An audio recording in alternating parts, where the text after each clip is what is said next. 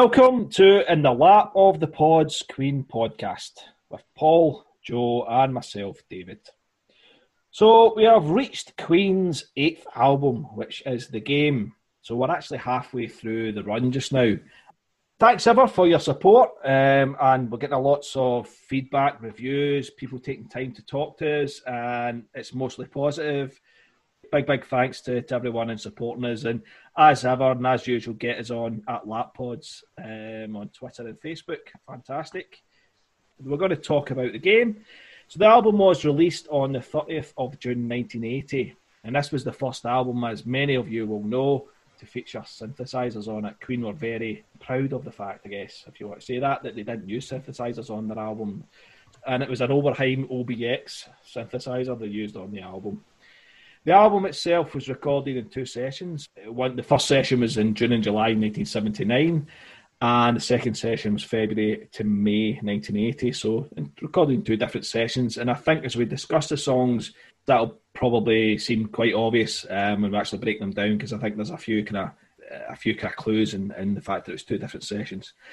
So there's a new producer in there with Mac coming in, who would stay with the band until 1985. The last song he did with the band was One Vision. That was the last thing that featured Mac in production duties. And it was recorded in Musicland in Munich, which off air I was talking to Paul about, and I didn't actually know it was Giorgio Moroder's studio. So thanks for that wee bit of info, Paul. The album was massive. It got to number 1 in both the UK and the US, and one of their biggest sellers, along with The News of the World and The Night of the Opera. Massive selling album. The reviews, as usual, just that usual mix of dismissal and praise now and again for it. But overall, I think this album's quite big for Queen fans. It's obviously because of the success of some of the singles off it. Obviously, you've got two number 1 US singles in Crazy Little Thing and another one, Bites the Dust. So to have 2 number 1 singles in America off the same album really elevated them into the big time, certainly in the States anyway, if they weren't there already. Right, I'm going to waste no more time. Joe, I'm going to come at you. Hello. So, The Game. Are you playing it, mate? That's no, mate. I've got to shoot myself for even saying that. Do you like this album, mate? No, not now, no. Got to unplug now. I'm just going to unplug. Puns are getting brutal. The Game, the album. Am I playing it? Several times, actually. I love this album. This is one of my favourite Queen albums. Again, I don't know why. I couldn't really pinpoint exactly, why I love it so much. I mean, obviously I love the songs on it, so that's kind of half silly thing to say. But, just such a... It's after jazz, that we discussed, there was a lot of stuff on jazz that they could have left off it. There was 13 tracks, I believe. And, you could have easily have diced 4 of them off of that and probably had a more consistent record. And I think The Game, they probably took heed of that because there's less tracks, and it is the shortest Queen record out of all their catalogue. It's I think it comes in at 35 minutes. That's correct, 35 minutes. So it's the shortest Queen record. And for that, I think it's beneficial to the record because it kind of just boom, boom, boom. The songs just hit you. And they just get out of there quick, and they leave you with the impression that you want to go back and listen to it again. And that's how I feel about The Game. It's an album I can just listen to all the time. It gets right to the point. I love it, and I'm really looking forward to getting into a proper discussion with you guys about it. Like you say, Joe, compared to jazz, certainly in terms of production and songs, this is a vast improvement, and certainly in my eyes anyway, and ears, I guess. It's 35 minutes. There's no fat whatsoever on this album. It's just it does what it has to do and gets out of there. It's just the whole the sound is clean and crisp even the packaging, the cover, the kind of silver brush, kind of silver thing, and just everything about it, suggests efficiency. And I don't know what I'm trying to say here, but that's interesting. No, that's yeah, kind of interesting way of looking at it. Clean, something, clean. You know what I mean? Just like polished, I guess.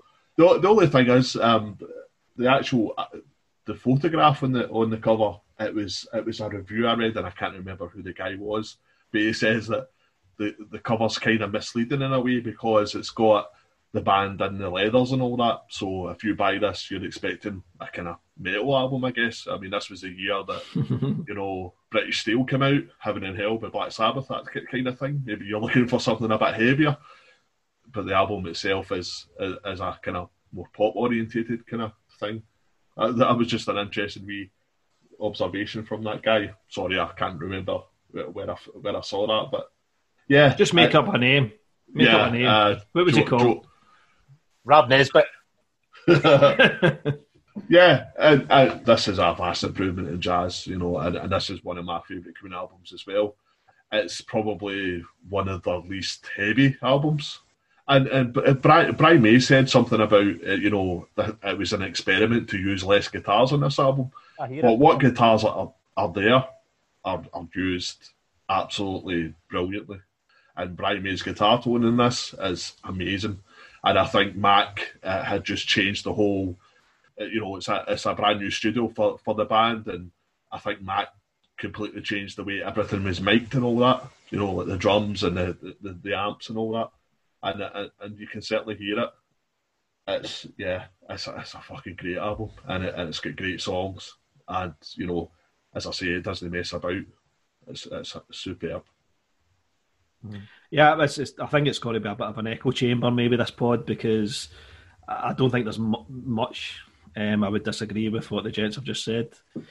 It's one of my favourite Queen albums as well. I kind of liken it to Sheer Heart Attack, News of the World.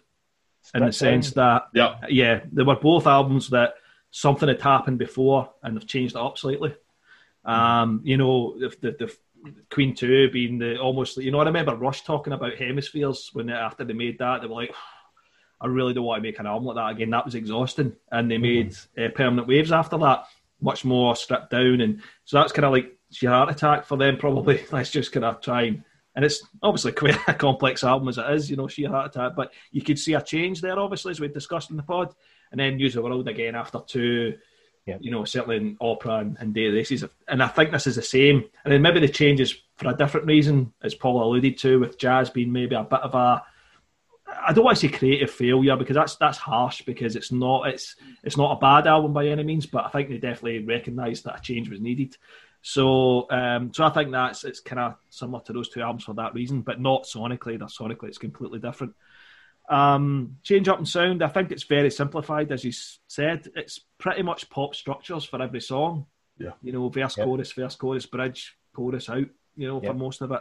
And that's cool, that's fine. I think they had to possibly go back to basics to almost kind of try and find themselves a wee bit again.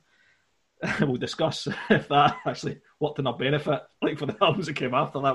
We'll get to that, but certainly this moment in time, it seemed to be the right album at the right time for them, as I see it. And I would agree, there isn't a song on this album that I wouldn't have on it. I think they all belong there, and they're all, they've all got their place. I think the band took a risk in some ways with this album. The risk being that they actually moved towards a more commercial sound overall. They had commercial stuff on their albums before that, but it doesn't suffer for it. It's not a sellout album or any of that kind of stuff. It's just they've simplified it, and it has, as I said, got that kind of pop sensibility to it, which again, there's absolutely nothing wrong with that. And we talked about the evolution of Freddie's voice as well, and I think you definitely hear this is maybe the absolute clincher for Freddie turning into that rock god voice. We heard kind of elements of it in the previous two albums, but it probably really came to the absolute pinnacle at this point, that classic Freddie sound. So one of my favourite albums in my top 5 Queen albums, and looking forward to talking about some of the tracks. The first track, why don't we start off with Play the Game? Joe, you want to talk to me about Play the Game? Perfect opener for me. the swell of the synth, and then, you know, boom, straight in, you know, open up your mind. It's always been there, you know, I've always loved the song, you know, it's great songwriting. Getting into the sort of technical elements of it, I suppose. First thing I noticed when, you know, paying attention to this is, we were talking about the production again in previous Queen records. This album, obviously this being the first song, is pure John Deacon. Like, I mean, the bass has never been louder in any Queen record than it is on this record. It's very noticeable right off the bat. This first song kicks in. Again, the vocals, they're stunning on it. Do you know what I mean? And again, there's that, like David said, there is that absolute, right, this guy's voice has changed now. Beautifully sang as well. You know, it has a little bit of the kind of old school Queen theatrical vocal melodies, if you like, and also has that, you know, that big dun dun dun dun dun dun dun dun dun, that very big kind of almost 70s era orchestrated sort of Millionaire's Waltz sort of vibe kind of thing happening. It's very dynamic. That's pretty much all I can say about it. I just think it's a great song, and you know, it sets the album up perfectly, I think. I think someone, I read something and they were calling this a ballad. I don't think it's a ballad. You know, I wouldn't say it's a... It's on that Queen Songs website. They call it is it in Queen Songs? I'll call it. It's. I mean, it might be for some. A piano ballad. Piano ballad. Aye. No. Yeah, I don't think it's quite a ballad for me, but I get why. I get why it's kind of low key. It's kind of, you know, low key. And all that. But until the heavy part, of course. Yeah. But yeah, I love that. You know, as Joe mentioned, I love that part as well. You know, the bit with the guitar and drum attack together. Yeah. You know, really like it. I think there's a couple of things for me, and it's in this album as well. We talked about this being the first album that Queen used a synthesizer on, and you can kind of tell because it's like, a lot of it's just sound effects going. It's like they're just hitting keys and going, that sounds cool. Put that in. You know, they hadn't quite got together with the. They still had it in demo mode. That's what it was. maybe bossing over. A bit scared to go near it, so we're just like, aye, what you were saying, just like, are we going to actually play a tune on this thing? Nah, fuck that. Just hit the sound effect button, a couple of keys, and then maybe 3 or 4 songs in, you start to hear it developing. Aye, because I think there's only really one song on the whole album that there's an actual like riff played on the synthesizer. Probably right. Well, I'll tell you now, or will we come to it? I'll come to it. Leave me thinking, because it's nothing that comes right to mind right away. But I know that, so I found that kind of quite amusing, because it's like they were like, all right, it's sitting there in the studio, we'll have a wee play with it, and I think when we come to talk about the next album, which of course is a soundtrack, but it's still a Queen album, I think you'll see a noticeable difference, I think. But I thought that was quite amusing, but and it's kind of like, as Joe said, the synth starts the song as well, so it's like, you know, we've not used synths up to this point. We're just going to open the album with the synth. So, you know, is just to say, right, look, we're using synths, right, you know, and it just kind of let's get out there. In a way, it's kind of weird. Sorry, I didn't mean to interrupt you. It's kind of weird because obviously things like "Get Down, Make Love" that sounds like synths. That's Brian's guitar. In a way, it was maybe Brian May in a lot of ways. Kind of, this is my guitar. I'm making these noises with my guitar, not with a synth. Yeah, because you could stick it through a flange effect or whatever, this guitar, and you can make those kind of sounds, you know. Yeah, I mean, I don't know. Like I say, I mean, you know, if there's guys out there that know more information about the recording around this album, because there's not a lot of information out there, as we were discussing. But it could have been kind of that, you know, because it's Marauder Studio, the keyboard was there, and they thought, plug this in and do, you know. I actually read somewhere that it was the Oberheim OBX was actually Roger's. Roger had bought it. Right. A fact, when you listen to Fun in Space, that makes a lot of sense, actually, because Fun in Space was recorded the same year. And he brought it into the studio. Okay. And it obviously had a play about, and, you know. Right. No, that makes a lot, because I was actually listening to Fun in Space last week. Morell in the week. Last Yeah, week. so I can't remember where I read that, but it said it was actually Roger that it was his own synthesizer. That does make a lot of sense. Actually, having heard Fun, when you listen back to Fun and Space and you realise how much synth work is on that. Actually, good album. Yeah, great album. Really, really kind of. It's one of the albums you listen to a while and you think, this is a good album. Then you listen again and you go, wow, this is probably better than good. Anyway, play the game, Paul. Anything to add? Play the game. I've written here that the bass sounds absolutely massive. The synth swells before the solo is absolutely amazing as well. I thought, just like it. I like the synth, and then it just breaks into this lovely bluesy kind of solo for Brian. And as Joe alluded to, it's got elements of the Queen in bygone years as well, which is always a good thing to get back to.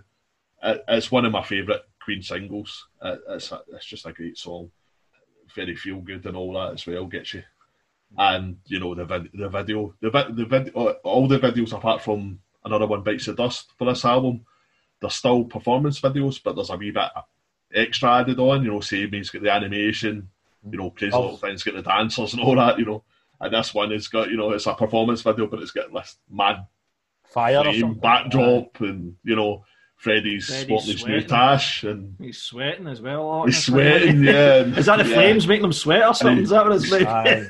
He's pumping his fist and all that, and it's just, it's just an insane video, and the bit, and he jumps on to the bass drum, and then he jumps back off again. It's brilliant. It's reversed, isn't it? Is it? It's reversed. He doesn't jump back out. He jumps on it. He just jumps on. He probably tried it in real time and fucked himself up. Trying to jump backwards. I need to finish the video a month later when Freddie came in hospital. Out the cast. In a full body cast. And then put, Freddie grabbing the shitey Strat copy off of Brian and, then throwing it back to him and then I'm doing a solo, man. It's just fucking brilliant. It's one of the greatest videos ever made. That's all I'm saying, You can shove Sledgehammer up your ass. Thriller, Sledgehammer, fuck off, man. Play the game. Yeah, cool fucking track, man, and a great way to start the album, as Joe says, man. Cool. Good opener. Familiar sound in many ways, as Joe said. Some of the kind of more old style Queen kind of heart in it, but definitely still get that kind of moving forward with the kind of pop sensibilities, I think, with it. Certainly in terms of production. Paul, I'm going to come back to you. Talk to me about Sail Away, Sweet Sister. To the sister I never had.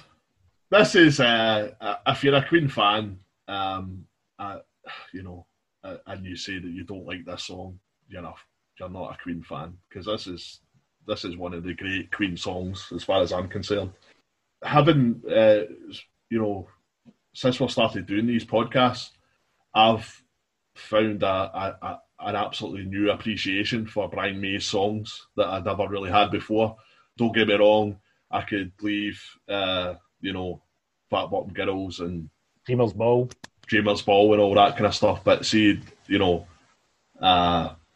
some of the more kind of deeper cuts and all that, they're just great, and this is just a great song, and it's got Brian's lyrics are always quite reflective, and quite philosophical, and that's all I've got to say. There's no that musically,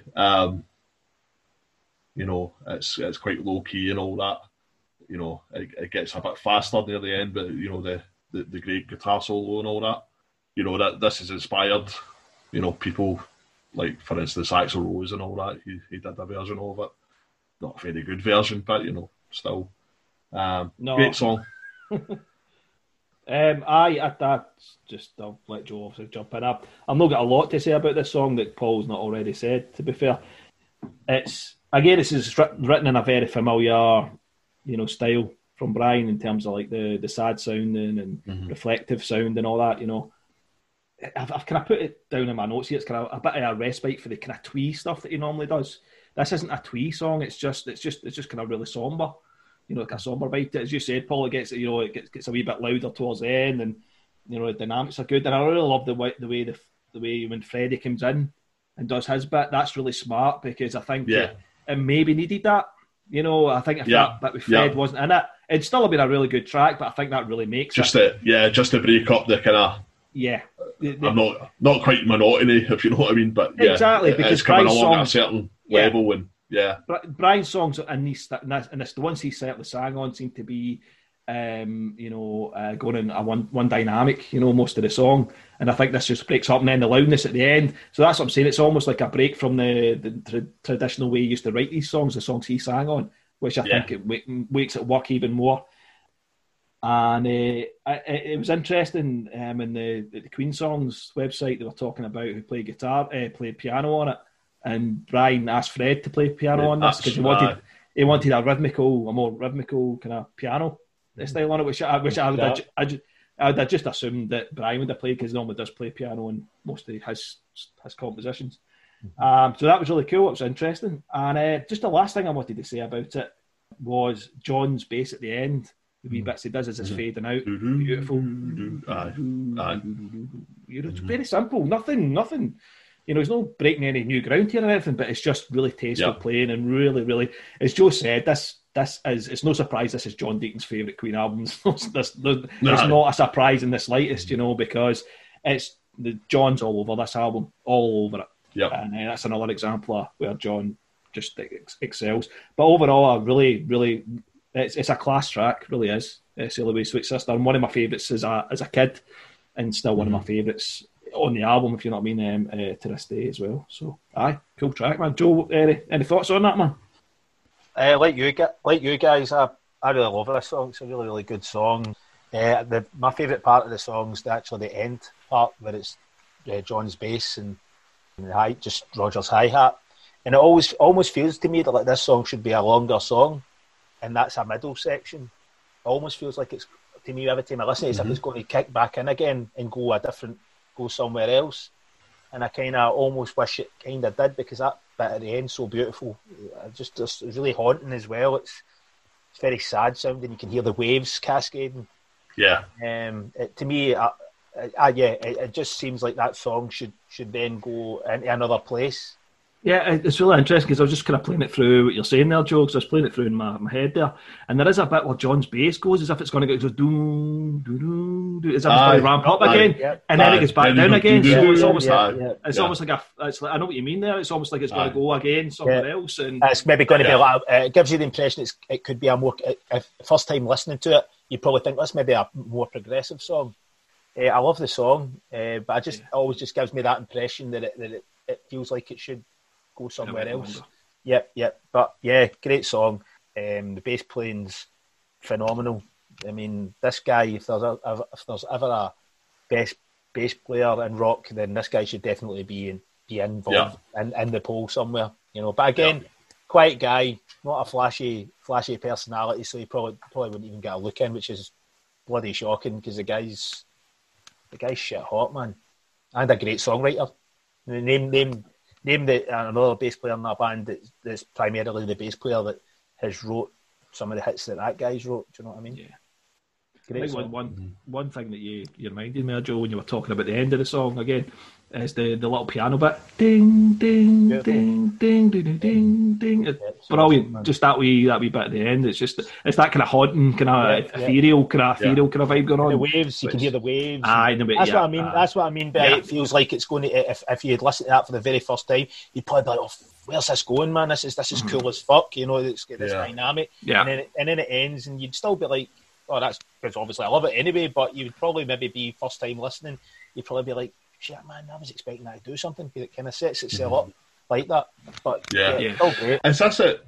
So you've got She Makes Me on Sheer Heart Attack, which has got the cop car sound effects, and then you've got the ocean on this one. Is there any other Queen songs that have got sound effects? I can't really think to this point. Certainly, I don't think there's any to this point, but maybe even after. The funfair, I suppose, at the start. Right, Rock. Yeah. One of Brian May's best tracks. I agree with you. One of the things, actually, just talking about Brian May's tracks, it's interesting because we talk about how we're kind of seeing Queen songs maybe slightly differently than before we started doing this podcast, and I think I'd certainly heard Joe talking about this was I think it was maybe in the first podcast, actually, talking about how Brian's songs are quite simple and they're not very complex and all that. And in my mind's ear, I thought the opposite. I thought Brian actually wrote quite a lot of complex songs and complex arrangements, and it's actually having done this. You're right, Joey. It's pretty simple. Most of what he writes is pretty simple, and I never. I think I probably just had like the Prophet song in my head and just thinking that because that's complex, of course. It's the most complex thing he ever wrote. Yeah. Yeah, absolutely, and it's weird how my opinions actually now aligned more with Joe now that I actually do think he actually. He's the most kind of singer-songwriter kind of guy in the band. Yeah. You know, you can imagine him being quite happy sitting with an acoustic, you know. His songs could definitely be played on an acoustic. And, and you know, would have probably still sounded like good kind of folk songs. Because Sailor Bay Sweet Sister is if it had been done on an acoustic guitar, it probably does have a kind of folky vibe to it. Yeah. Subject matter included, you know, it's kind of get that sort of vibe. Excellent. Right, let's crack on. We've done a kind of a soft song, or delicate song, or whatever you want to call it. Let's go for. There's quite a lot of big hitters on this. Should we leave them for a wee bit? Aye. Do you know what? Let's go for something a bit avant-garde for this album, if you want to call it. Coming Soon. What? So Joe, talk to me about Coming Soon. I've wrote here, Coming Soon, catchy as fuck. Yeah, I'll agree with that. I think shouldn't have been a single. Catchy. Think so. Single material. Well, Need Your Lovin' Tonight was a single in America and Canada. I think Coming Soon fits a bill better than Need Your Lovin' Tonight. Need Your Lovin' Tonight. Get single written out of it, man. That's so Coming Soon. Nah, I would say so, man. So is Rocket. Maybe Joe agreed. Maybe Joe. Anyway, we asked Joe and now we're talking about it. So anyway, back to you, Joe. Sorry. Calm down. I've got nothing else to say. Just catchy tune. Just catchy as fuck. I've just got here that, you know, as much as we were talking about the production sometimes being a little bit dry, the tom sound in this is fucking phenomenal, man. And it boom, boom, boom, boom, boom. You know, it's huge, massive. Another point I'd like to make is that I love the guitar solo. It's got a lot of attitude. It's just like, you know what I mean? Sometimes Brian May's solos don't have an attitude to them. Do you know what I mean by that? Yeah. This it's like kind of you can almost kind of picture them. Usually quite melodic and this is kind of the song in mind and all that. Whereas this one is just like letting it rip. It's like letting it rip sort of thing. You can kind of picture them, you know, kind of leaning back with the lip kind of curled up, kind of there you go.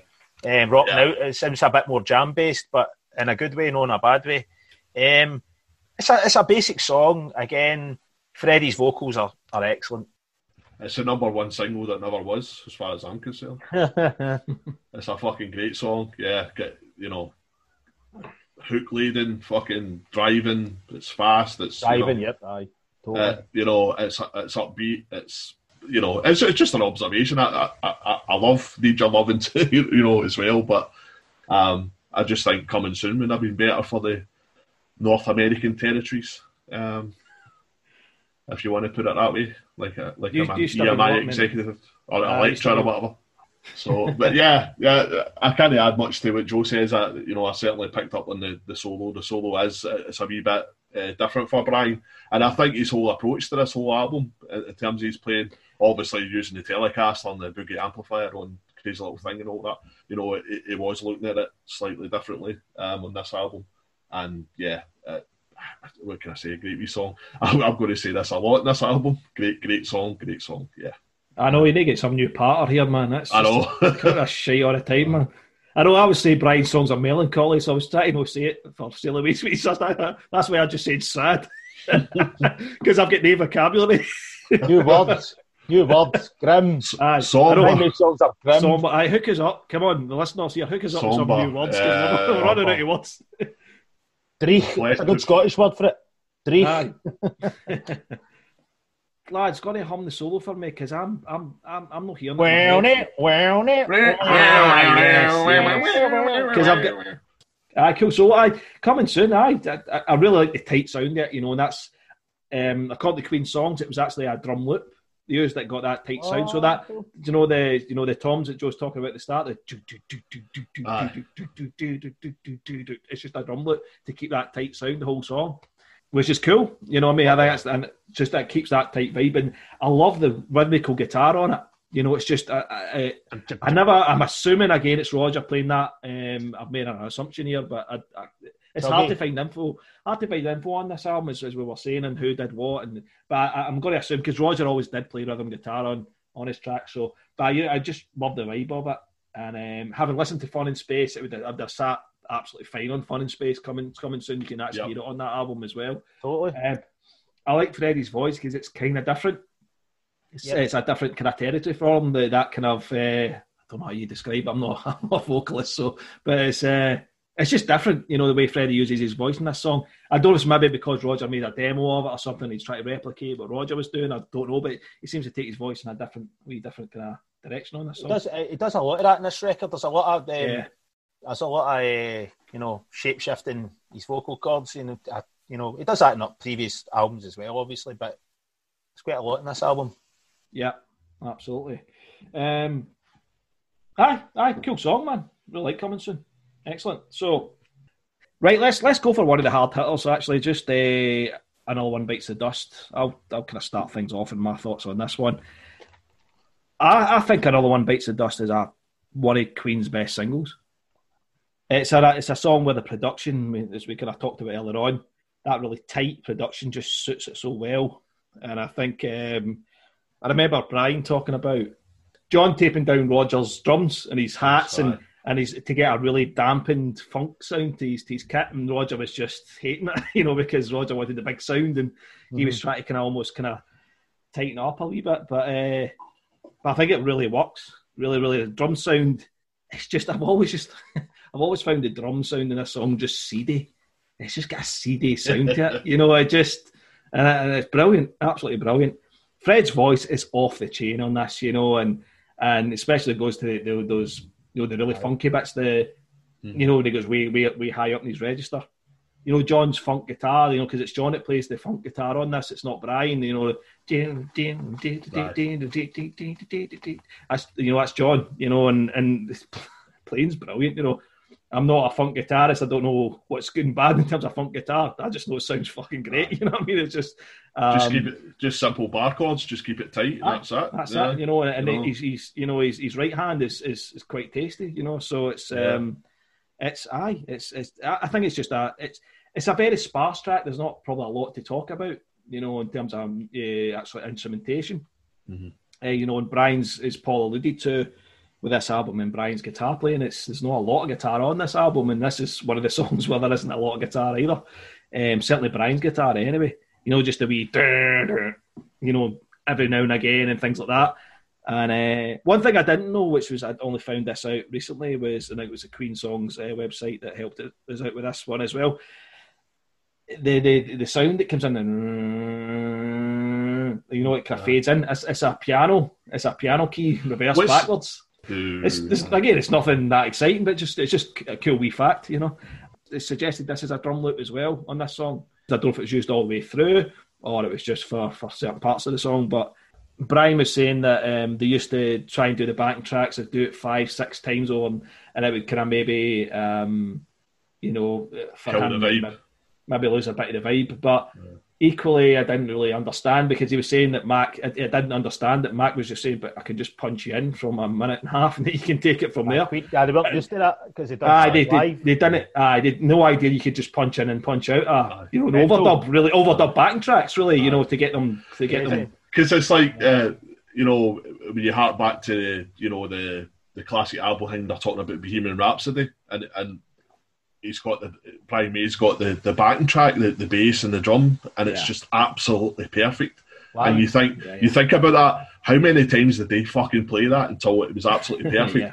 From 0 seconds to they played all that all the way through until they got it perfect. Whereas Mac's just like, no, I could just I can just a good bit and we'll just drop you in there, and Mm-hmm. Right, and this was a huge revelation to the band because they didn't know you could do that. And you're thinking, 8 albums. What was Mike Stone and Roy Thomas Baker doing? Because I suppose it's. I mean, you could take what Brian said in two ways. You take it, well, if it takes 5 or 6 times, at least it's live and it's got a vibe to it. But of course, if you keep doing it. But equally, if you're just punching in all the time and trying to get everything perfect, that equally can work against you as well. So it's a bit of a balance. It's a balance. Totally. So I can see kind of both arguments there, I suppose, on that one. But again, that's just a song. Not got an awful lot to talk about it. I mean, the fact that that they didn't see it as a single seems so bizarre to me, because I think it's Screaming single, and it wasn't until Michael Jackson had said, you need to put that out, that they actually thought, all right, then we'll stick it out, which is bizarre. I just love the sound of it. I love Freddie's voice. It's just, they did the first funk song, and did it perfectly. And I think they said that even at times that, a lot of black radio stations in America were picking this song up and playing it, because it was actually that convincing. They actually thought it was a black artist as well. It was actually that convincing, which is probably the biggest compliment you could give it. The fact that it was actually convincing to guys that were actually in that world, So brilliant. Yeah, no, I really, really love the song, man. I think it's excellent. Absolutely, man. Again, you cover pretty much everything I've got here. Again, another sport anthem. Yeah, good point. Yeah. I mean, Queen are the kings of sport anthems, whether it was intended or not, obviously. But a couple other wee things I would maybe mention would be, you were talking about the drums being really dry, you know what I mean, to give it that kind of tight up close kind of sound that they achieved really well. There's one thing about the 1 minute 40 mark, and it goes into that really kind of weird experimental bit, almost like there's not actually a lot going on. It's just like the drums boom, and there's like swells of what I believe is synthesizers and sound effects, Bry's guitar and all that. And yeah. Well, that was worth mentioning. It's quite an interesting part of the song, because it's a good maybe just shy of a minute. There's not really much happening. It's weird, especially for for a single. Normally people, when they release a single, they try and condense as much into a single as they can. It's almost like Queen, like you were saying before, David, they obviously didn't see this as a single. They were probably treating it more like an album track, and left that space like you kind of would. As an experimental thing. That's a good point. I think it's kind of interesting, because for such a massive hit, and obviously being the biggest hit in America, it has this big bit in the middle where pretty much nothing happens. Nothing's happening. but again, I don't think that's a bad thing. It doesn't fuck the song up or anything. Yeah. It's still an awesome song, and I like it being there, because it gives the song, I don't know, it gives it, again, that's some sort of more than a single would be. I suppose it's a bit like Bohemian Rhapsody in terms of there's nothing they ever did that sounded anything like it again, kind of thing, which makes it kind of unique, and just picking up what David said at the start about, just the overall vibe of it is quite sleazy. It's like, and I suppose that the lyrics are, guys shooting each other and all that, it's like a Wild West thing or whatever it's supposed to be. I did say that, didn't he, John? He said I originally looked about cowboys, and I was like, no, that's you can have changed that up a wee bit. Yeah, it's a fucking classic Queen song. What can we say? It's like We Will Rock You. It just sounds like it's always been there.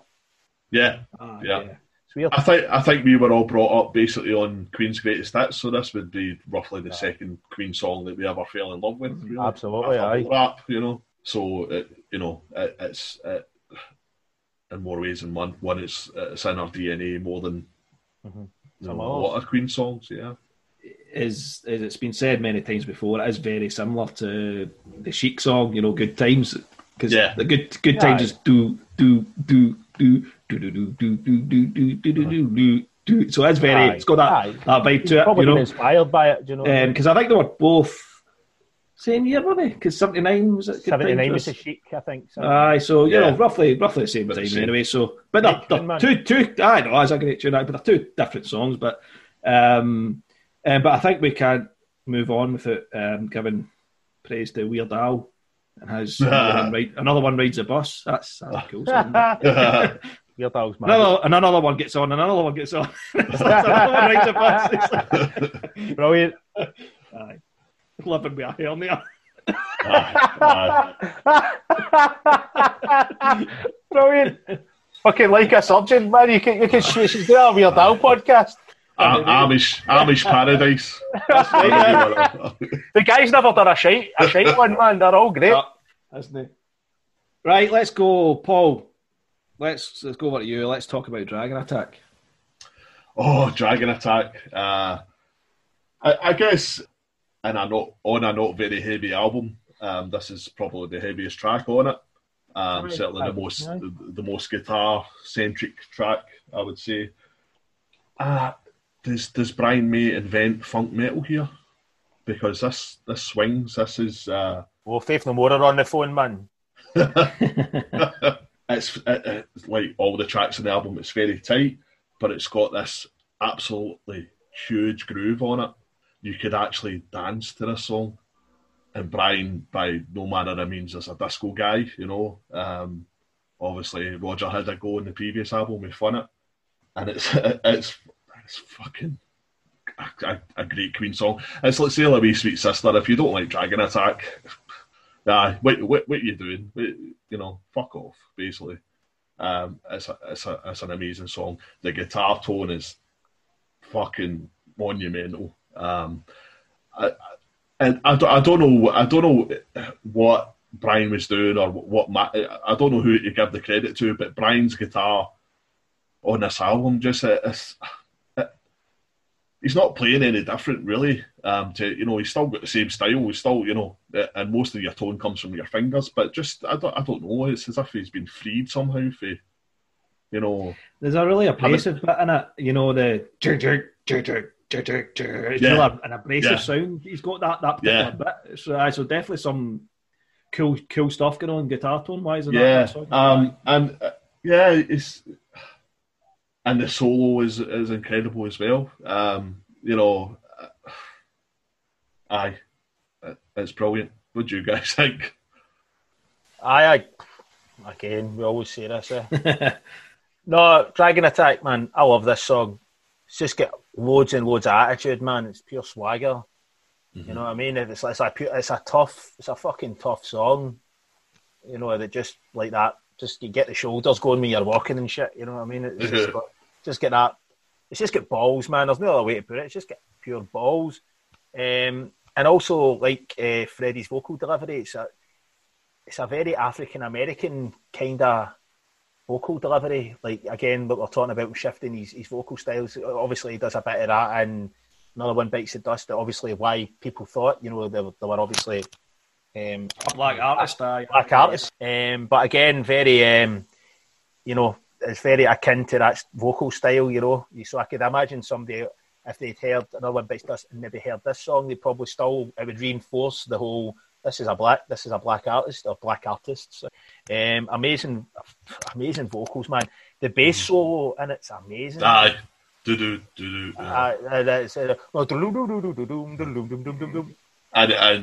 the little drum break that Roger does as well. It's almost like everybody gets a wee solo in that song. Yeah. It's like everybody gets a wee bit just to kind of shine. But you've got those little bits that a bass solo, a drum solo, but it doesn't take away from the song. The groove's still going on. It's just got a fucking tight groove, huge tight groove, man. That's another thing I've got here is the rhythm section, man. Roger Taylor and John. I mean, I knew as individuals they were great players, obviously, right? But man, listening to these records again, and I've just found that absolute new love for the rhythm section in this band. Like, not that I knew they were always great and all that, but they were so good. And this song, man, it's so tight in the pocket. And like you said, although there is those little breaks and almost like little mini solos, it doesn't fuck with the song in any way, shape. It's still that kind of swagger and that groove. I think the guitar tone's amazing. Great lead work again. Brian's not got a lot. This song's probably got the most guitar on it of any song on the album. But yeah, it's just get balls. This song, man. I Sorry, Paul. No, man, I was just going to say, I was thinking about the solo again. Brilliant. It's the screaming, screaming fucking solo. You know, it's a lot of attitude in these guitars. Brian's guitar, you know, has been screaming for the last fucking 7 albums or whatever. But I don't know, man. It just on this album that, you know, when he hits those notes, man. They pierce your ears. Yeah, fucking, it was like ice pick sharpness. Fucking, you know. It's like we were saying earlier as well. Like, the solos in a lot of the other records are quite melodic, whereas I feel the solos on this album are a lot more aggressive in a kind of way. They're a lot more jammy and they're a lot more attitude. That's the word, I think. Just all the solos have got a lot more attitude. And then maybe he's brought that into it because there is a lot. Riffing. I think the guy's up at the 24th fret in this, you know, solo. You know, he's right up in the dusty end of the. It's fucking screaming, man. It's. I've not really got much more to add. I think the fact that Brian gave up so much space to John Deacon on that song is brilliant. He served the song again, as we always said. He always does. He's not. I'm the guitarist, so I'm going to play in every second in this song. There are some musicians that I'm a big fan of, Steve Harris being one of them. And Steve Harris would choose to play in every single part of the song. I actually put that down in a forum years ago. You know, people like, well, of course he would. Why wouldn't you know? You don't get it. You're so stupid. You don't actually get the point I'm making here. You know, so you've got to know when to come out. Absolutely. And you know, and that's what Brian does. He gives up the space to John, and I think you've got to applaud him for that. And then, as Joe said, giving him a bass solo in it as well. You know, and so that's the main point. And yeah, I think you guys have covered it, to be honest. I think that's all I'm going to say. Dragon Attack, one of the best tunes on the album for me. Absolutely. Joe talks about the kind of swagger of the song. You can see that on stage, even the way Freddie moves on stage when he's singing that song. It's like he just feels everything that he's feeling that song 100%. Yeah. You know, and I think in many ways we talked about the funk thing. And Paul, you're saying a funky song is. It's kind of whether it's a funk song, don't know, but it's definitely funky. Yeah. And you know, you could almost. It's so bizarre when we're going to talk about Hot Space and what Hot Space was, and when we got to talk about that, it's almost like they kind of almost done it on this album, and I didn't see the need to really. Try and do it again. Because and they didn't do it successfully as well. So anyway, but that's my. So we're halfway through the album already. So that's 5 tracks down, 5 to go. I'm going to start us off with this one. So Don't Try Suicide. So Don't Try Suicide is. Do you think that song would be written in 2020? No. Possibly not. I think it was written at a time where I'm not going to talk about the music. Let's talk about the lyrical content before we go any further. I think it was written at a time where suicide was considered the coward's way out and all this kind of stuff. And I think that was the kind of everyone thought that for so many years, even after this point. So I think it was written that. You know, the easy way out, and as Freddie says, you think it's the easy way out, you think you're going to slash your wrist this time and all that. There's a lot of really, really graphic lyrics in this, you know what I mean? But, so I think you'd forgive Freddie's trespasses on this one a little bit, because it was at a time where, you know, I think, you know, mental health was just, if you had a mental health problem, you were in the, you know, quotations, loony bin and all this kind of stuff. So it wasn't really considered something that was serious and actually not a proper illness. So, you know, I think, you know, there's a bit of ignorance there, but I'm not laying all that at Freddie's though. I think it was just, unfortunately, the way things were in 1980. It's not Freddie's fault, it's not Queen's fault. I think it was just, the lyrics are actually, I still find the lyrics actually quite amusing and, and you know, and they are funny. You know, they are amusing. They are funny, although I will say, as an actual mental health professional myself, I suppose you're the only person qualified to talk about this. when dealing with someone who, you know, is thinking about taking their own life, for fuck's sake, don't call them a prick teaser, and don't say that they're getting on your tits. Okay, that's all I'm saying, man. No. And in what way is somebody who's potentially going to be commit suicide teasing your prick as well, which is a fucking weird thing to say, man. Aye. But But I know, as that's a weird David, I think it was David just says, you just. I think it was just a cool line that he thought, I'm just going to. I want to shoehorn prick teaser into a song, so I'm just going to. Aye, but fucking completely wrong song to do it, man. I know, totally, man. Freddie probably heard it the day before or the night before in a fucking disco in Munich. Somebody called him a prick teaser or something. He's like, minted. He wrote it on his I'll put that in a song. Maybe it was somebody that he knew for one of the the bars or something that was going to commit suicide, and he was like, "Don't be a fucking dick." Which is a wrong thing to say to somebody that's going to commit suicide. Of course. He does it a bit more sensitively and keep passing the open windows on the works.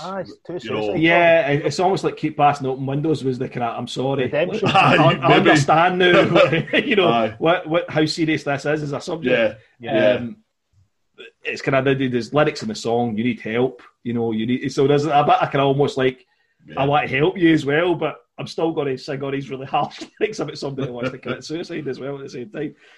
It's tongue in cheek, man. It's tongue in cheek. Freddie was never coming with any solid, don't do this, don't do that messages. He wasn't like that anyway, man. So aye, but you've got tongue in cheek. But I get it. I get what you're saying.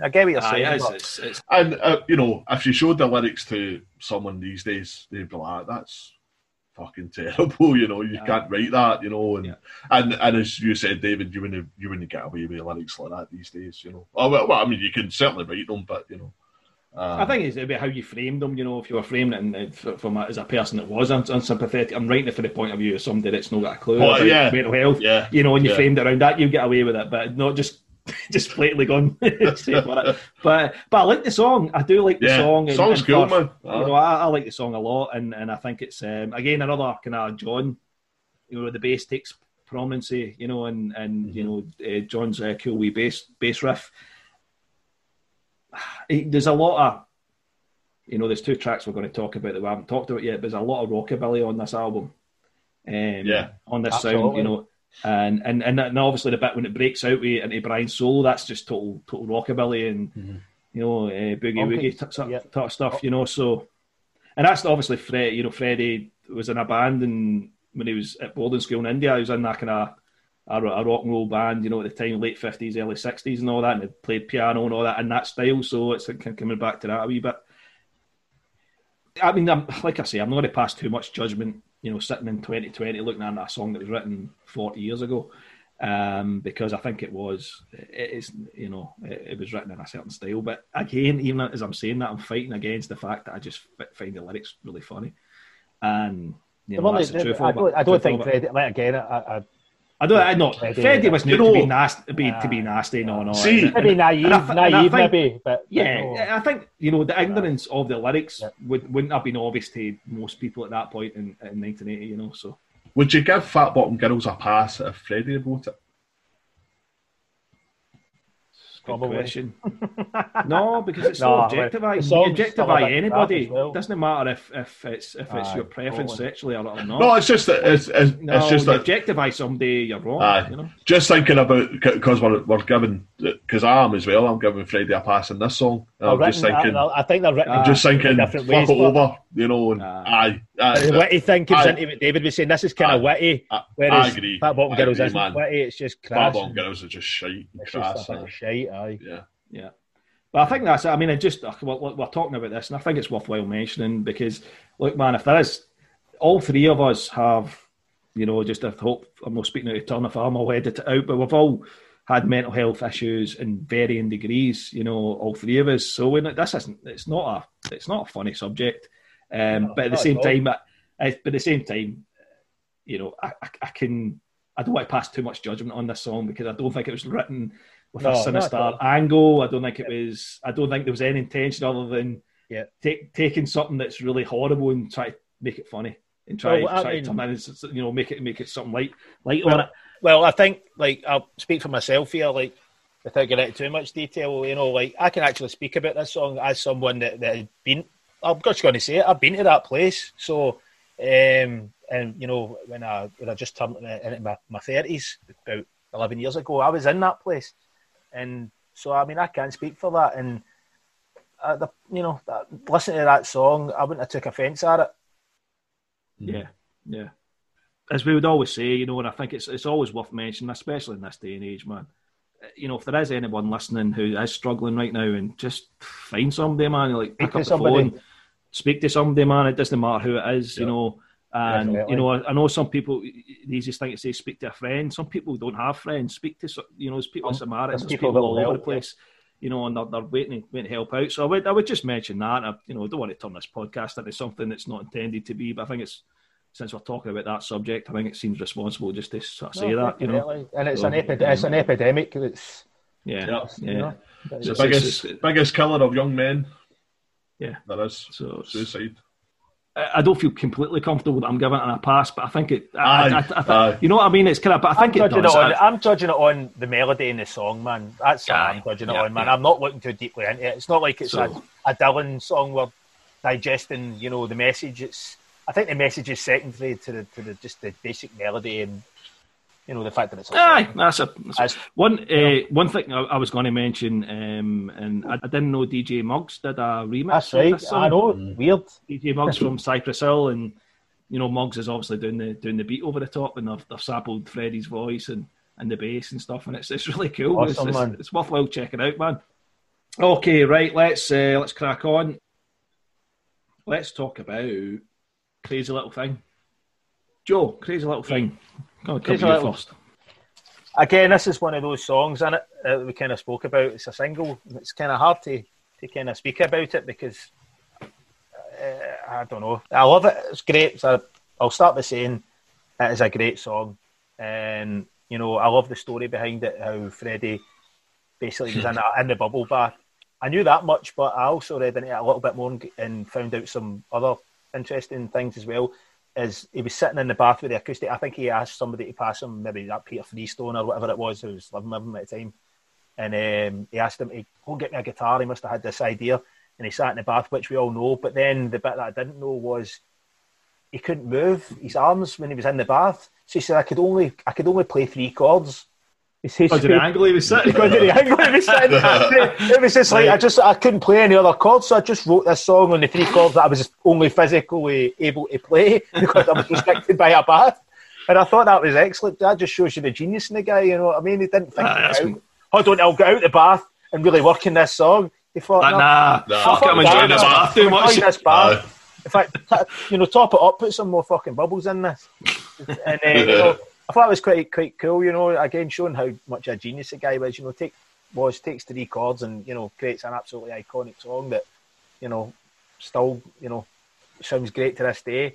Another couple of things is, again, John's bass playing is phenomenal in this song. Yeah. Man. Like, he's doing that walking, that walking bass thing. I love that Brian May used the Telecaster as well, because it's just got that absolutely undeniable Telecaster sound, you know what I mean? And it was quite cool because apparently, you know, this is obvious anyway, but he did that to basically pay homage to those guys that played with like Elvis Presley. Yeah, those James Martin and Scotty Moore and that. Yeah, all those type of guys, and you know, he said that quite rightfully so. He said those guys were kind of unsung guitar heroes. He says because those guys were amazing guitar players, and they really, really were. They were amazing. And the guy just, again, doing what Queen do absolutely better than anybody. Is taking a style and absolutely nailing it. But yeah, it's just one of those songs. It's just a great song, man. Yeah, it's certainly a more successful Elvis tribute than Dreamer's Ball for me, you know. Because it actually sounds like something Elvis would sing. Because you know, it's a rockabilly song first and foremost, and you know, and obviously Freddie, you know, affects his voice to sound a little bit like Elvis. And Joe mentions the Telecaster. He also played through a different amp as well. It was a Boogie amplifier. So yeah, Telecaster Boogie amp, which was quite a new amp at the time, and it had a very, very kind of biting tone. So you know, the bridge pickup in a Telecaster is a you know, it's known as an ice pick kind of tone, and you can certainly hear that certainly in the solo. And it, you know, it's a great song. And another wee story is that John Lennon, who up to this point had, you know, been in exile, you know, just living in his flat in New York, this was one of the songs that supposedly inspired him to start writing songs again, start working again. Yeah. And I'm sure I was going to actually ask you, Paul, you've been the Beatles nut. I was going to actually ask you about that, because if it was true or not. Apparently it is true. There's Beatles historians have certainly said that it's the case, and you imagine Freddie when he heard that. It's whatever way you look at it. There's some people might be saying, for fuck, so it's Freddie's fault that fucking John Lennon started making music again, or if you're the winner. Well, I would agree with that. It didn't last very long. Some fucker shot the guy, That's true. But by that summer, Lennon was back in the studio, and apparently it was Crazy Little Thing Called Love, and it was Cheap Trick. Lennon actually looked at having Cheap Trick as his backing band as well. Really? Wholesale, Can't Cheap Trick, man. Oh, I do like Cheap Trick. I'm going to admit. What's that song? It's like all of them. That's all of them. So imagine being Freddie and hearing that this was one of the inspirations for John Lennon getting back to work. After a period of about 5 years, it would have just been like my life's complete kind of thing. Mm-hmm. So that's a inspiring one of his heroes to actually make music. Absolutely. Yeah. Crazy Little Thing. It's I think the solo's excellent. I love the solo. And one thing that always annoyed me is the way he played it live. I changed the end. Wee bit at the end. He always does. Dude, aye. Always no. Just play the fucking notes. I know. It's just a small thing, but it really annoyed me. But live, this song's brilliant live, because they kind of jag it up at the end. They behave it up at the end. The ding, ding, ding, ding, ding, and they kind of extend it, and it's Brian jams. It's like solos a wee bit at the end.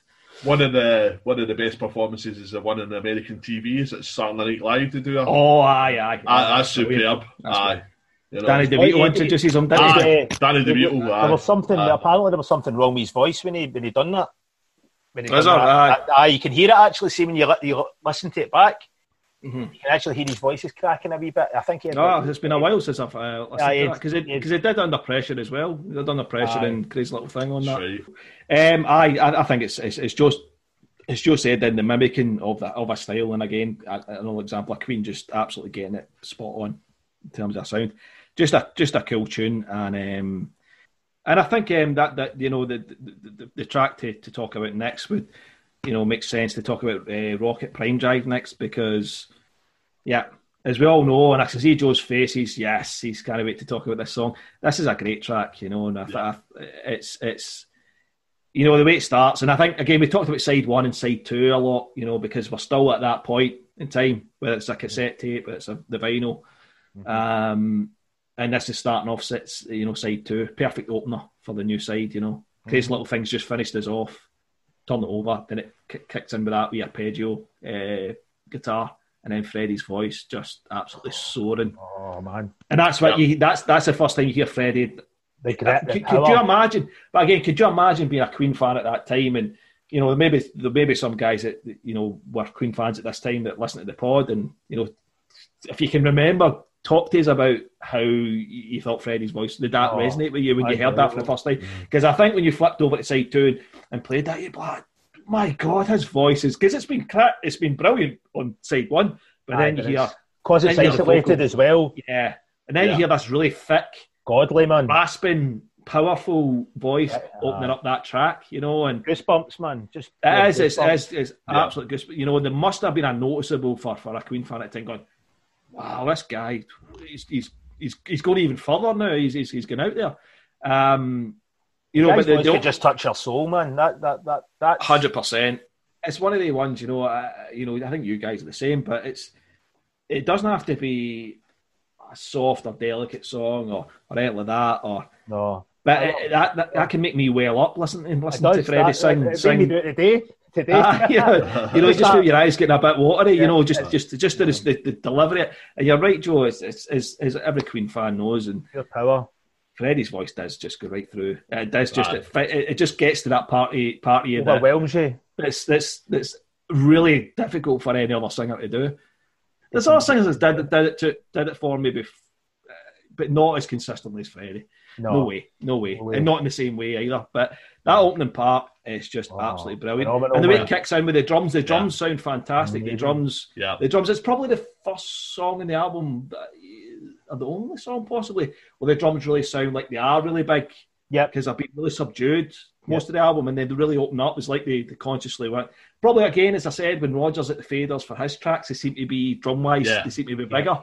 So that's probably something to do with it, you know. It's that style he's got where he keeps the hi-hat open when he's hitting the beat on the snare. He's doing it on the back beat. And this song in particular, it sounds fucking massive. You know, it's amazing. I think it's, sorry, just Freddie's like, ripping your soul apart with his voice, and then it goes in with the drums, and then then the first line Roger sings, "Do you think they like to rot in space?" It's just the whole fucking ridiculousness. You're like you're wiping your eyes, then Roger's going, "Do you think they like to rot in space?" Takes you right out,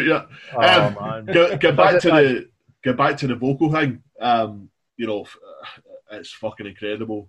But I love the wee bit just before the drums and that come in. Roger comes in. When Roger comes in, it gets down to my with soul. And he adds that wee bit in. That's fucking superb, man. And then it just kicks in, man. Fucking.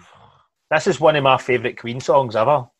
I know it's probably, people are probably like, what? In fact, this is my favourite song in this album. The album? I fucking love this song, man. I've always loved it, man. It's like, even when I was a kid, it just... I don't know what it is about it, just some songs. Because I know there's really not that much to it, really. But I think it's that opening. I was listening to it today, again, when I was out walking my dogs in the headphones. And that fucking rock and roll, fucking eyes started watering in the middle of fucking public. Like I'm walking dogs at fucking 10 o'clock in the morning. Sorry, they'd be walking past you going, "Oh, he's listening to Prime Jive." He's listening to Prime Jive. Anyway, sorry, Joe, carry on. So there's so many good things I can say about this song. Roger's vocals are outstanding, man. The guy's just got a lot of power on this song, man, and it's good to hear him really crank out. I've wrote here, it's like a train. It just just chugs away like a train. It just doesn't stop. It's so much energy in the song, man. It just pumps you up. And absolutely love Brian May's guitar solo. See the very start of it, where he kind of teases it. Starts playing behind the beat. Again, that thing we were talking about, the attitude. He's playing behind the beat, and it sounds like he's dragging the notes out. So it's like, and then it gets to the, and then it hits that, it hits an artificial harmonic, and then he can little bit.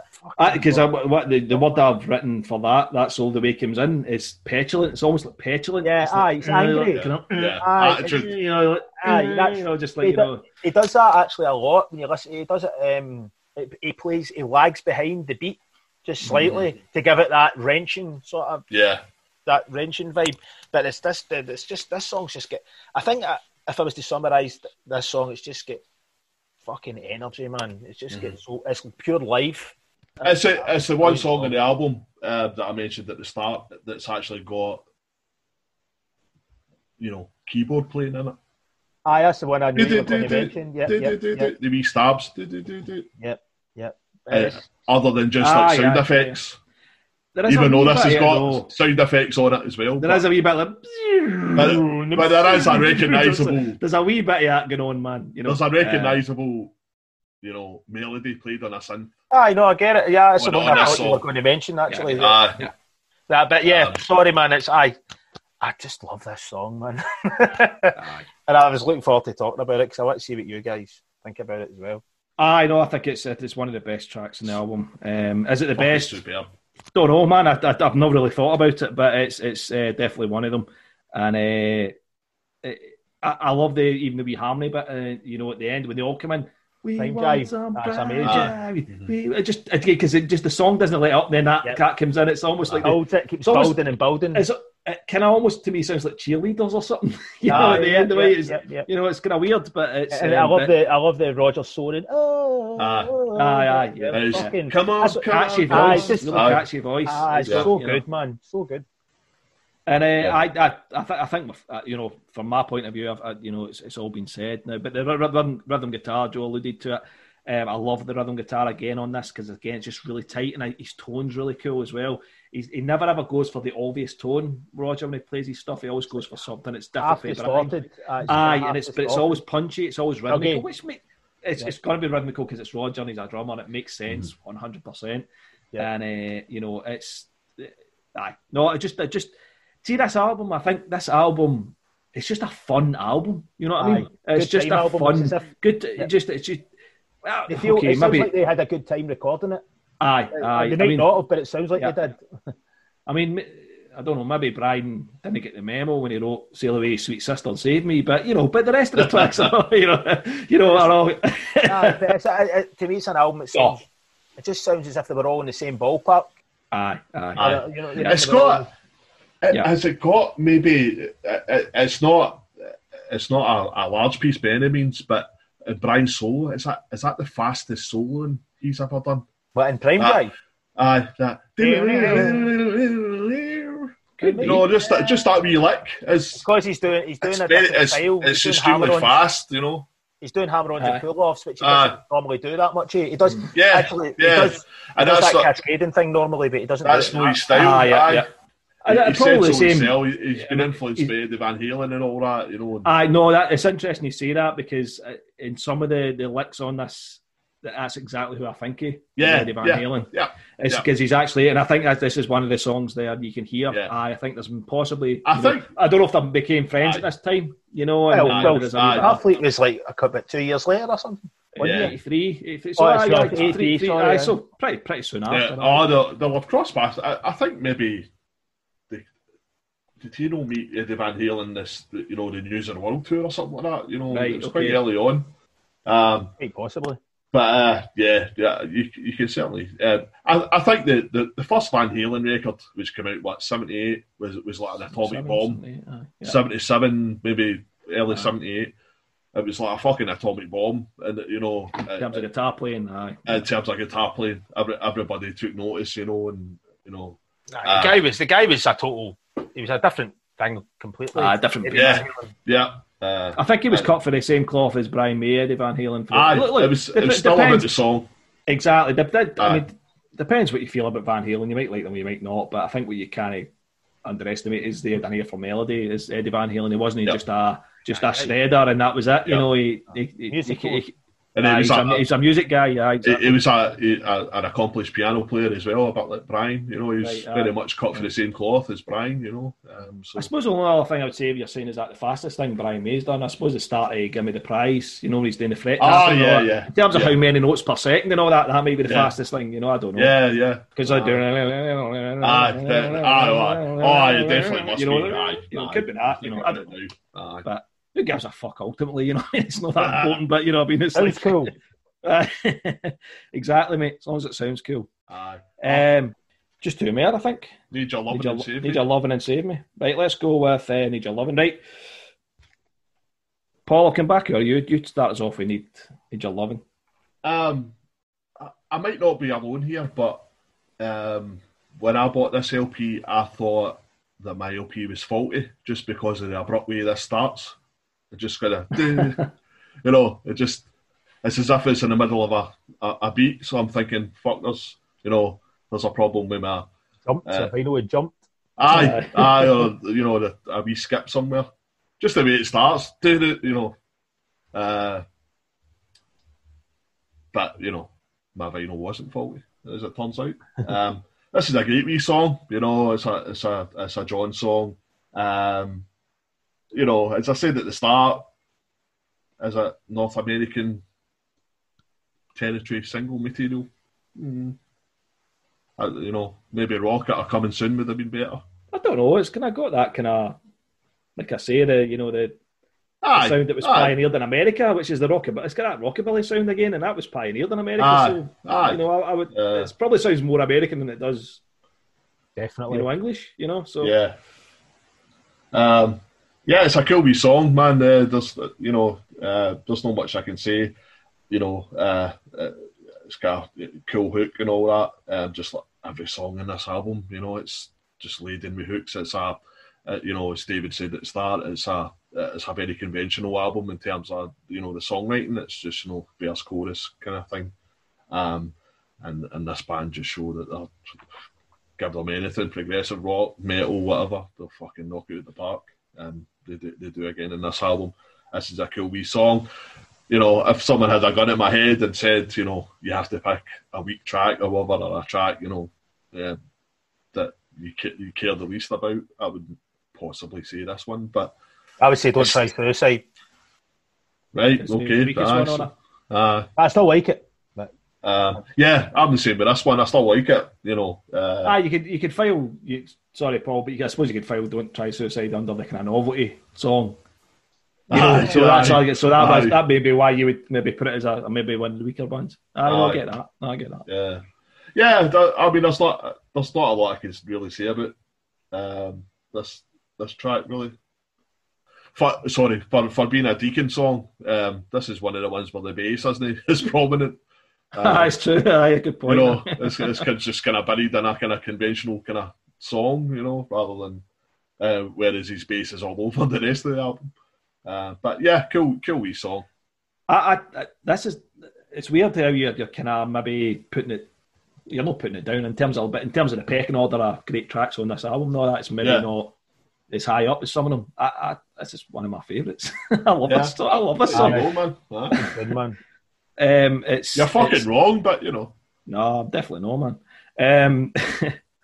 Again, the melody's brilliant, man. John has got such a talent for writing melodies. Brilliant talent for writing catchy melodies. And this is the same. The way even I like the way the chorus kind of starts when at the end of the verse. Ooh, I need your love tonight, and it stops. I like that clever because it doesn't just stop and then say break down. It's part of the verse almost, and so it leads into the. So that to me, that's even just a clever wee thing that he's done there as well. I just think it's a really catchy, it's one of the kind of smiler, puts a smile on your face, and I love the sound of the drums even when they put that kind of reverb thing over the snare when it goes. That must be they get that really kind of. So there's some cool wee studio techniques in this song as well. It's one of those songs that goes right in, like you say, Paul, goes right in.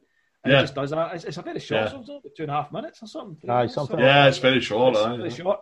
And I don't think there's any fat in the song at all. It just does what it needs to do and gets the fuck, and then that sums this whole album up for me. No fat whatsoever on this album. And I think that's interesting, that we're saying this because, how much we love Queen for their big production, not big production necessarily, but their big compositions. They're good big compositions and even at times their pomposity and stuff. That's stuff that we recognise Queen for.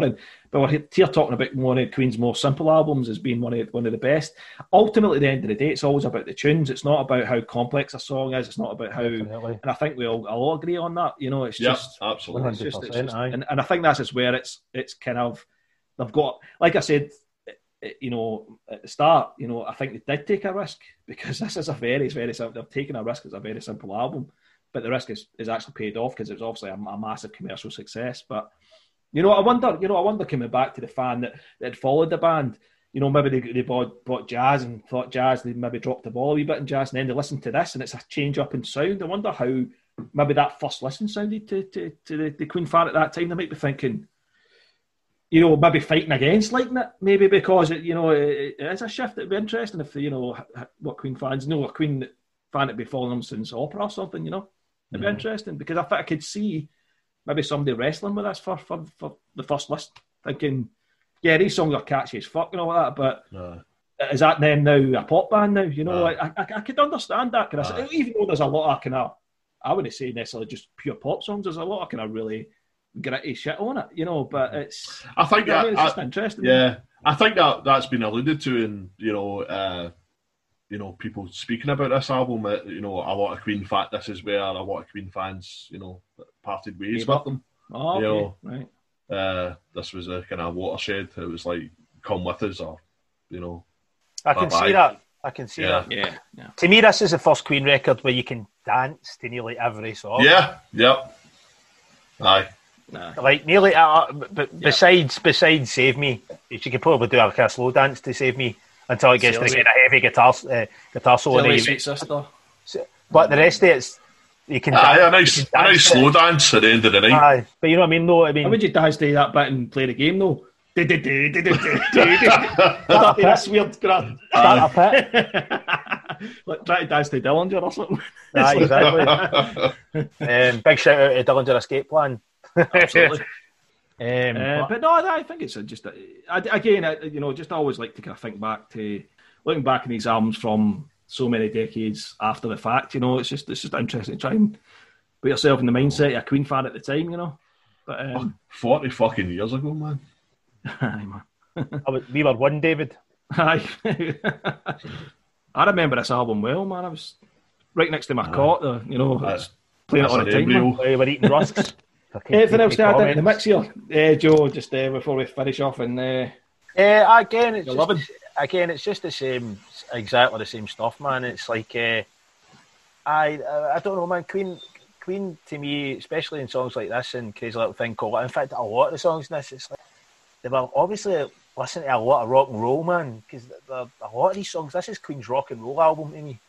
Yeah, absolutely. It's a rock and roll album. Yep. I mean, with a couple of funk tunes fired in. But, it was prevalent at the time. There was a lot of bands stripping things down, and punk. That's what punk is. It's 50s rock and roll. Yeah, speeded up.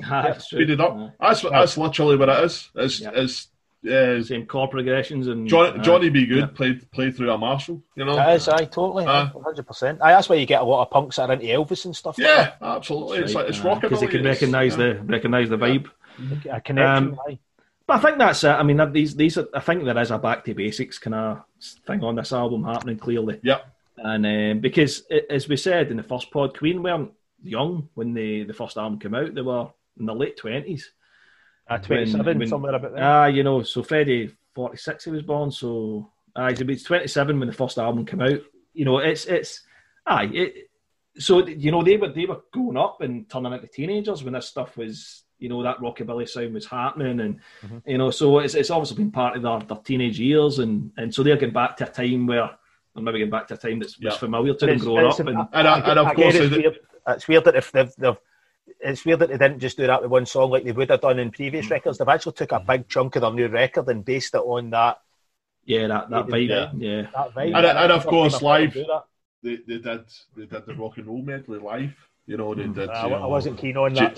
Jailhouse Rock, I'm a Man, the Bo Diddley, and all that kind of stuff. I didn't know it was when Michael Legge on Twitter shared the set list from the Apollo in 1977. I didn't actually realise they'd done I'm a Man. I had no idea until I looked at the set list, because that's a cool song, and that's cool, more interesting to me than the Jailhouse Rock and Big Spender and all that. I like to hear that. I'm sure there's a bootleg out there somewhere. I could probably check it out, but I think it's just one of those albums that might have tested a lot of fans, because the band had already stripped it down with News of the World, and then I think they were caught in two minds, maybe with jazz a wee bit. They were kind of like somewhere between, but do we keep going in this vein, or do we? Yeah, I mean, I think I see, like I said, with Sheer Art Attack and News of the World, I almost see those two as reaction albums almost a wee bit. Sheer Art Attack's a reaction to maybe that pomposity, and like, okay, this is the same. And News of the World's a reaction to maybe what was happening at the time. They stripped the sound back, and okay, Brian said they were already going to do that anyway. Fair enough. And I think maybe this is another kind of let's because again another thing about this album is there ain't a lot of harmonies on this either. No, there's not a lot of harmonies on this album at all, much like News of the World. And I think it's a good point you're saying, Paul, with jazz, because maybe they were caught in a what do we do? Because it seems like it's got the grandiosity and the pomposity that you're used to hearing from Queen, but in other ways it's not. It's stripped back. Yeah. And, possibly. Whereas in this record, it's pretty evident that it's stripped almost completely away. And the production's confused in Jazz as well. It's just it's they got everything right. I think what Queen did is we're probably summarising too early in the pod, but saw that I think they probably recognised that Jazz was they had to do something. They had to get it right, and in the next album. And I think that's they probably. I don't know if they thought we had to get it right, maybe in a commercial sense, maybe because if we go more commercial, then we're going to get people that aren't necessarily even Queen fans buying the album, then it'll be a success. So we're not necessarily trying to appease Queen fans, we're just trying to get a big selling album here. And I don't mean that was their MO going in or anything, but I think there was certainly a conscious effort to maybe appeal to a bigger audience, maybe. Same with Metallica and the Black Album, as much they would argue, no, we just went in and just wanted to make it basic, stripped down. You were chasing fans as well. Don't pretend otherwise, And that's not wrong as long as what you're doing. As long the music still needs to be good. Exactly, the music has to be good, and as long as you're not compromising your sound to a point where you're unrecognisable. You're chasing the money. Yeah, and it's obvious you're chasing the money. As many bands have done and done it really blatantly. There was just about the whole thing about this record being a lot different basically from previous records, and is very noticeable. But I see a correlation between a lot of bands that that came out around about the same time that did almost exactly the same thing as Queen did. Exactly the same period, around about 1980. Judas Priest did it as well. Black Sabbath changed their sound drastically. So everybody, it seems like a lot of these big bands. And Rush, as we mentioned. Rush did it as well with Moving Pictures. Exactly. They did exactly the same thing. So there must have been, I think maybe at this point in these bands' careers, they've been about long enough that they were seeing a new influx of music. Because I know, I don't want to go too off topic about Queen because it's about Queen, but I know Rush were getting really influenced by the Police and stuff like that. And I think the new wave bands. The new wave bands. And I think I think that's probably what it was. I think these bands had been about so long that they were seeing this new kind of not trend, because obviously there was loads of different types of bands, about at that time. But I think everybody had been about long enough at that point that they thought, right, we kind of need to, there's a market. The MTV thing was just starting to really be a thing and kick off in the early 80s and stuff. And I think that also could have triggered the mindset of there's this other medium that we can, if we maybe write slightly more palatable songs, there's more scope to reach other audiences. Exactly. Music videos were becoming more of a thing. So I think we've got one track left, and the track that closes the album is "Save Me." I'll start things off here and "Save Me." "Save Me" is again one of Brian's best tunes. It's a song that's again, I talked about not having a vocabulary to describe Brian's songs, but again, that's just like a sad song again, but it's kind of a rock tune, like a rock, if you want to call it a rock ballad. Yep. Fair enough. I'll not argue with you, but it's almost like he's instead of making it, that stripped down vibe like "Sail Away, Sweet Sister" or something like that. Do you know what? I'll maybe make this more of a rock tune and more, more than that kind of vein, and I think that's all the better for it. And especially getting Freddie to sing it, obviously, as well, because Freddie sounds fantastic on this song. The lyrics as well, there's certain lines in the song that's actually resonated with me through my entire life. There's certain things going on in my life that I've summed up my life at that point, if you know what I mean. No, totally, me as well. Yep. So it's being in a relationship, then exactly, man. Hey, exactly. When you've loved and lost like Brian has, you'll know what life's all about. Very true. Fucking limeys. Lack of respect for Big Frank. Do you get the part when he's there with Sammy and he sees Frank? It's the next one. The Wendy's up. Aye, so the song itself just, again, melodically it's brilliant. I think dynamically it's brilliant.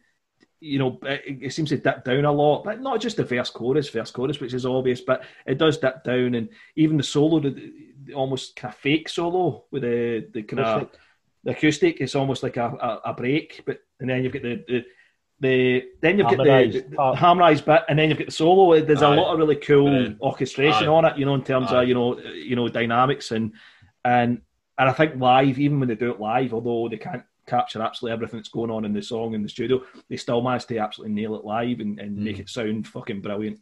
Yeah, it's brilliant. It's just a brilliant track. I love the piano, love Freddie's voice, and you can I can feel Freddie's pain. You can feel Brian's pain because he wrote the thing in the song. Mm-hmm. I'm struggling to find anything more to say on it. It's a beautiful song, one of Brian's best, and maybe a strange way to end an album of this kind. Given it's ending in a kind of on a bit of a downer, maybe. Yeah. But at the same time, I don't think it ruins the album ending it with that. No. Maybe that's maybe you could have ended on a Coming Soon or something like that, just to take it out and so you end the album with a yes. I don't know, just a thought. It's not anything that particularly bothers me, but just a thought. But great track, seriously, one of the best Queen tracks. To me, one of my favourite Queen songs, definitely. A beautiful song.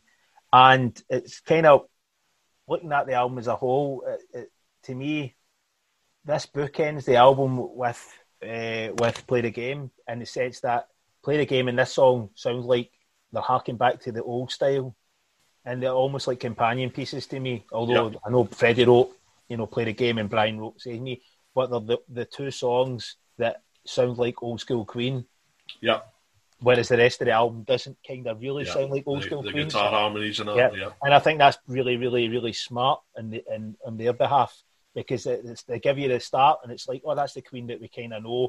Then there's the crazy experimentation with different styles in the middle, and then it ends on something you're familiar with again, the traditional Queen sound. And that's really smart, because it gives that wee bit of, if you were a bit apprehensive of the record, and then that song finishes it, you'd be like, right, okay, they've left me with something that, is what I would consider. That's one way of looking at it. The core Queen sound. And that's not taking anything away, obviously, from the tracks that are on the album, because, like, we all agree, it's one of our favourite, collectively, one of our favourite Queen records. You've covered a lot of it, David. The vocals are amazing. Brian's playing's great. And apparently Brian wrote it about a friend of his that, I take it was a friend that, a woman and a man who he knew, who were together for a long time, and then they split, they divorced. And he actually wrote the song apparently about that. I can imagine, like, if you've known somebody being together that long and then they split, that would be upsetting for you. It would be upsetting for me as well. Yeah. To a degree, I think that's cool. He's obviously kind of seen two people that he really cared about, and what he thought was something strong, and obviously it kind of maybe reaffirmed for him that love is fragile. That's a pure stupid. Sounds like the name of a song. But you know what I mean, though. You know what I mean? It's like he thought it was they were a solid thing, and then they'd split. So I like that about it as well. He's an observation more than maybe a personal experience. But yeah, it's just a fantastic song. What do you think, Paul? Yeah, I mean, I've literally lived this song 2 times over in my life. So that it's a beautiful song without all that. But yeah, this song's had me in floods of tears and stuff like that in the past. I'm not ashamed to say it. It's a fucking unbelievable song. A thing about it is, I always regarded this. I absolutely fucking love 80s power ballads, and it's not a guilty pleasure because I'm not fucking guilty about it. I love fucking power ballads. I always had this down as being like the first proper power ballad. Soft, loud. Without being cheesy, aye. Yeah. But, having researched that a wee bit, it's probably Dream On by Aerosmith, which came out in 73. That's probably fair enough. I can get that. Aye. Yeah. Good song as well, man. But, all those guys in those hair bands in the 80s, God bless them. I'm sure they had Save Me in mind when they were writing their those cheesy ballads that, you know, got the girls to buy their LPs and come to their concerts and all that. And in no way am I've just realised I'm probably cheapening the song by, you know, comparing it to fucking 80s power ballads. All those bands were massive Queen fans, though. Of course they were. And you know, all the big lipstick and the big hair, they were all big Queen fans, you know. So of course it's not implausible. I mean, I could fucking well up the now just thinking about this song, man. It's fucking beautiful. Freddie just sings it so fucking beautifully. And you know, like you guys say, it's a harkening back to the old Queen sound, which is always good. And they kind of do it in every album, really. You know, to a certain extent. You know, even on the Miracle, you've got the vocal harmonies that start to break through and all that kind of stuff. There's always a wee bit, and you know, somewhere, you know, and I like a lot of Queen songs, man. I've not got the fucking words. I've not got the intelligence or the capacity to fucking describe how fucking amazing it is, you know. But yeah, I quite like this song. Are you saying that we might as well just end it here, man, because we can't find words to describe these songs? Yeah, we might as well just fucking finish now. We've repeated ourselves that fucking much. We've used great, melancholy, fucking. We need to buy a thesaurus. That's true. Aye. So, Save Me finishes the album. I think we all agree it's an absolute blistering song. It's a beautiful song. And I'm struggling as well to find the words to sum up, but I think everybody out there that knows the song will know exactly what I'm talking about. And of course, the video was the first ever music video to feature animation as well. Animation, it's a really, it's a lovely video as well. It's beautiful. It's just a performance video, but the animation really adds. The animation, to it, that's more I'm talking about. And then with Freddie with the dove, it's cool. And then all the outtakes. Aye, they should have. He's fucking shooting them and all that. He's that's right. Aye, he's like. But no, so that's the album. That is the game. Finished up. I don't think I need. Normally we'll sum this album up at the end, all three of us individually. I don't think we're really going to need that now because I think we've discussed everything and probably said everything we need to say about this album. And I think we'd just be repeating ourselves. But nevertheless, I will get some final words from you, gents. So give me a sentence to describe this album for you, Paul. It's fucking great. That's it. You definitely need that thesaurus, mate. So, all right, Nabal. I definitely do, man. Joe. Pure. It's just pure. What, shite? Uncut. There's no. There's no Ajax being mixed in there. It's just pure 100% China White, mate. 100% China White. You know, it'll suck your money out your bank. It'll make your penis disappear. No, it's just the album's. It's amazing album. I love it. I love everything. I pretty much love everything on it, which is, again, I mean, I like Paul. I need to get the dictionary out to start coming up with new things to say because, it's excellent, man. It's definitely in the top three for me, 100%. Fantastic album, love it. So that's the game. That's it. I'm not going to say any more. Thanks, gents. I think it's been good fun. And I think it's I think we've maybe delved into the songs a bit more than I thought we were going in terms of instrumentation and structure and all that, because on the face of it, it sounds quite a simple album in many ways, and not a lot of instrumentation as that we're used to from Queen. But nevertheless, I think there's a lot of interesting stuff going on in this album, and I think we've discussed that at length, and it's great. So we're going to tackle Flash next, which was actually recorded in the same year. That's interesting because they finished up the sessions for this, and they were. I think they were already actually writing some of it during the game as well, some of the Flash stuff. Right, so cool. It's really interesting. It's really interesting that two totally different vibes, in terms of style, and then I'll edit this out if I actually look back and realise I've got my timelines on it. Mixed up here, but I'm fairly sure they were. So yeah, the next album we're going to talk about is Flash, and there's maybe one or two people out there thinking I'm not going to bother listening to that podcast because why would I? That's fair enough. That's okay, but I think it's a legitimate album and it's worthwhile talking about. And the gents agree on that one. Yep. A lot of interesting things going on. A lot of really interesting influences, that things that this album influenced after the fact as well. And yeah, just again, as I've said, they're taking the synths and really started to master them, I feel, on this album, because there's not a lot of vocals on it, as we all know. So worthwhile talking about. But nevertheless, we'll talk more about that when it gets to the time, the next podcast in Flash. But I would encourage you, if you're not that familiar with the album, to give it a shot. And please listen to the podcast, because I think you'll maybe think about it differently after the podcast. So yeah, thanks very much for listening as ever. So Paul, cheers. Thanks for listening, everybody. Catch us on at Lappods on Twitter, and we're also on Facebook. Just search for In the Lap of Pods. We'd love to hear from you. We've been getting some great feedback recently, so keep it coming, man. Cheers. Thanks, Paul. Joe? Just again, thought what Paul said. I really appreciate everybody that's got in touch with us on Twitter and various other things. Showing some love, and it's cool because I do believe that from what I've read from some folk, they're delving into these albums after listening to us talk shite about them, and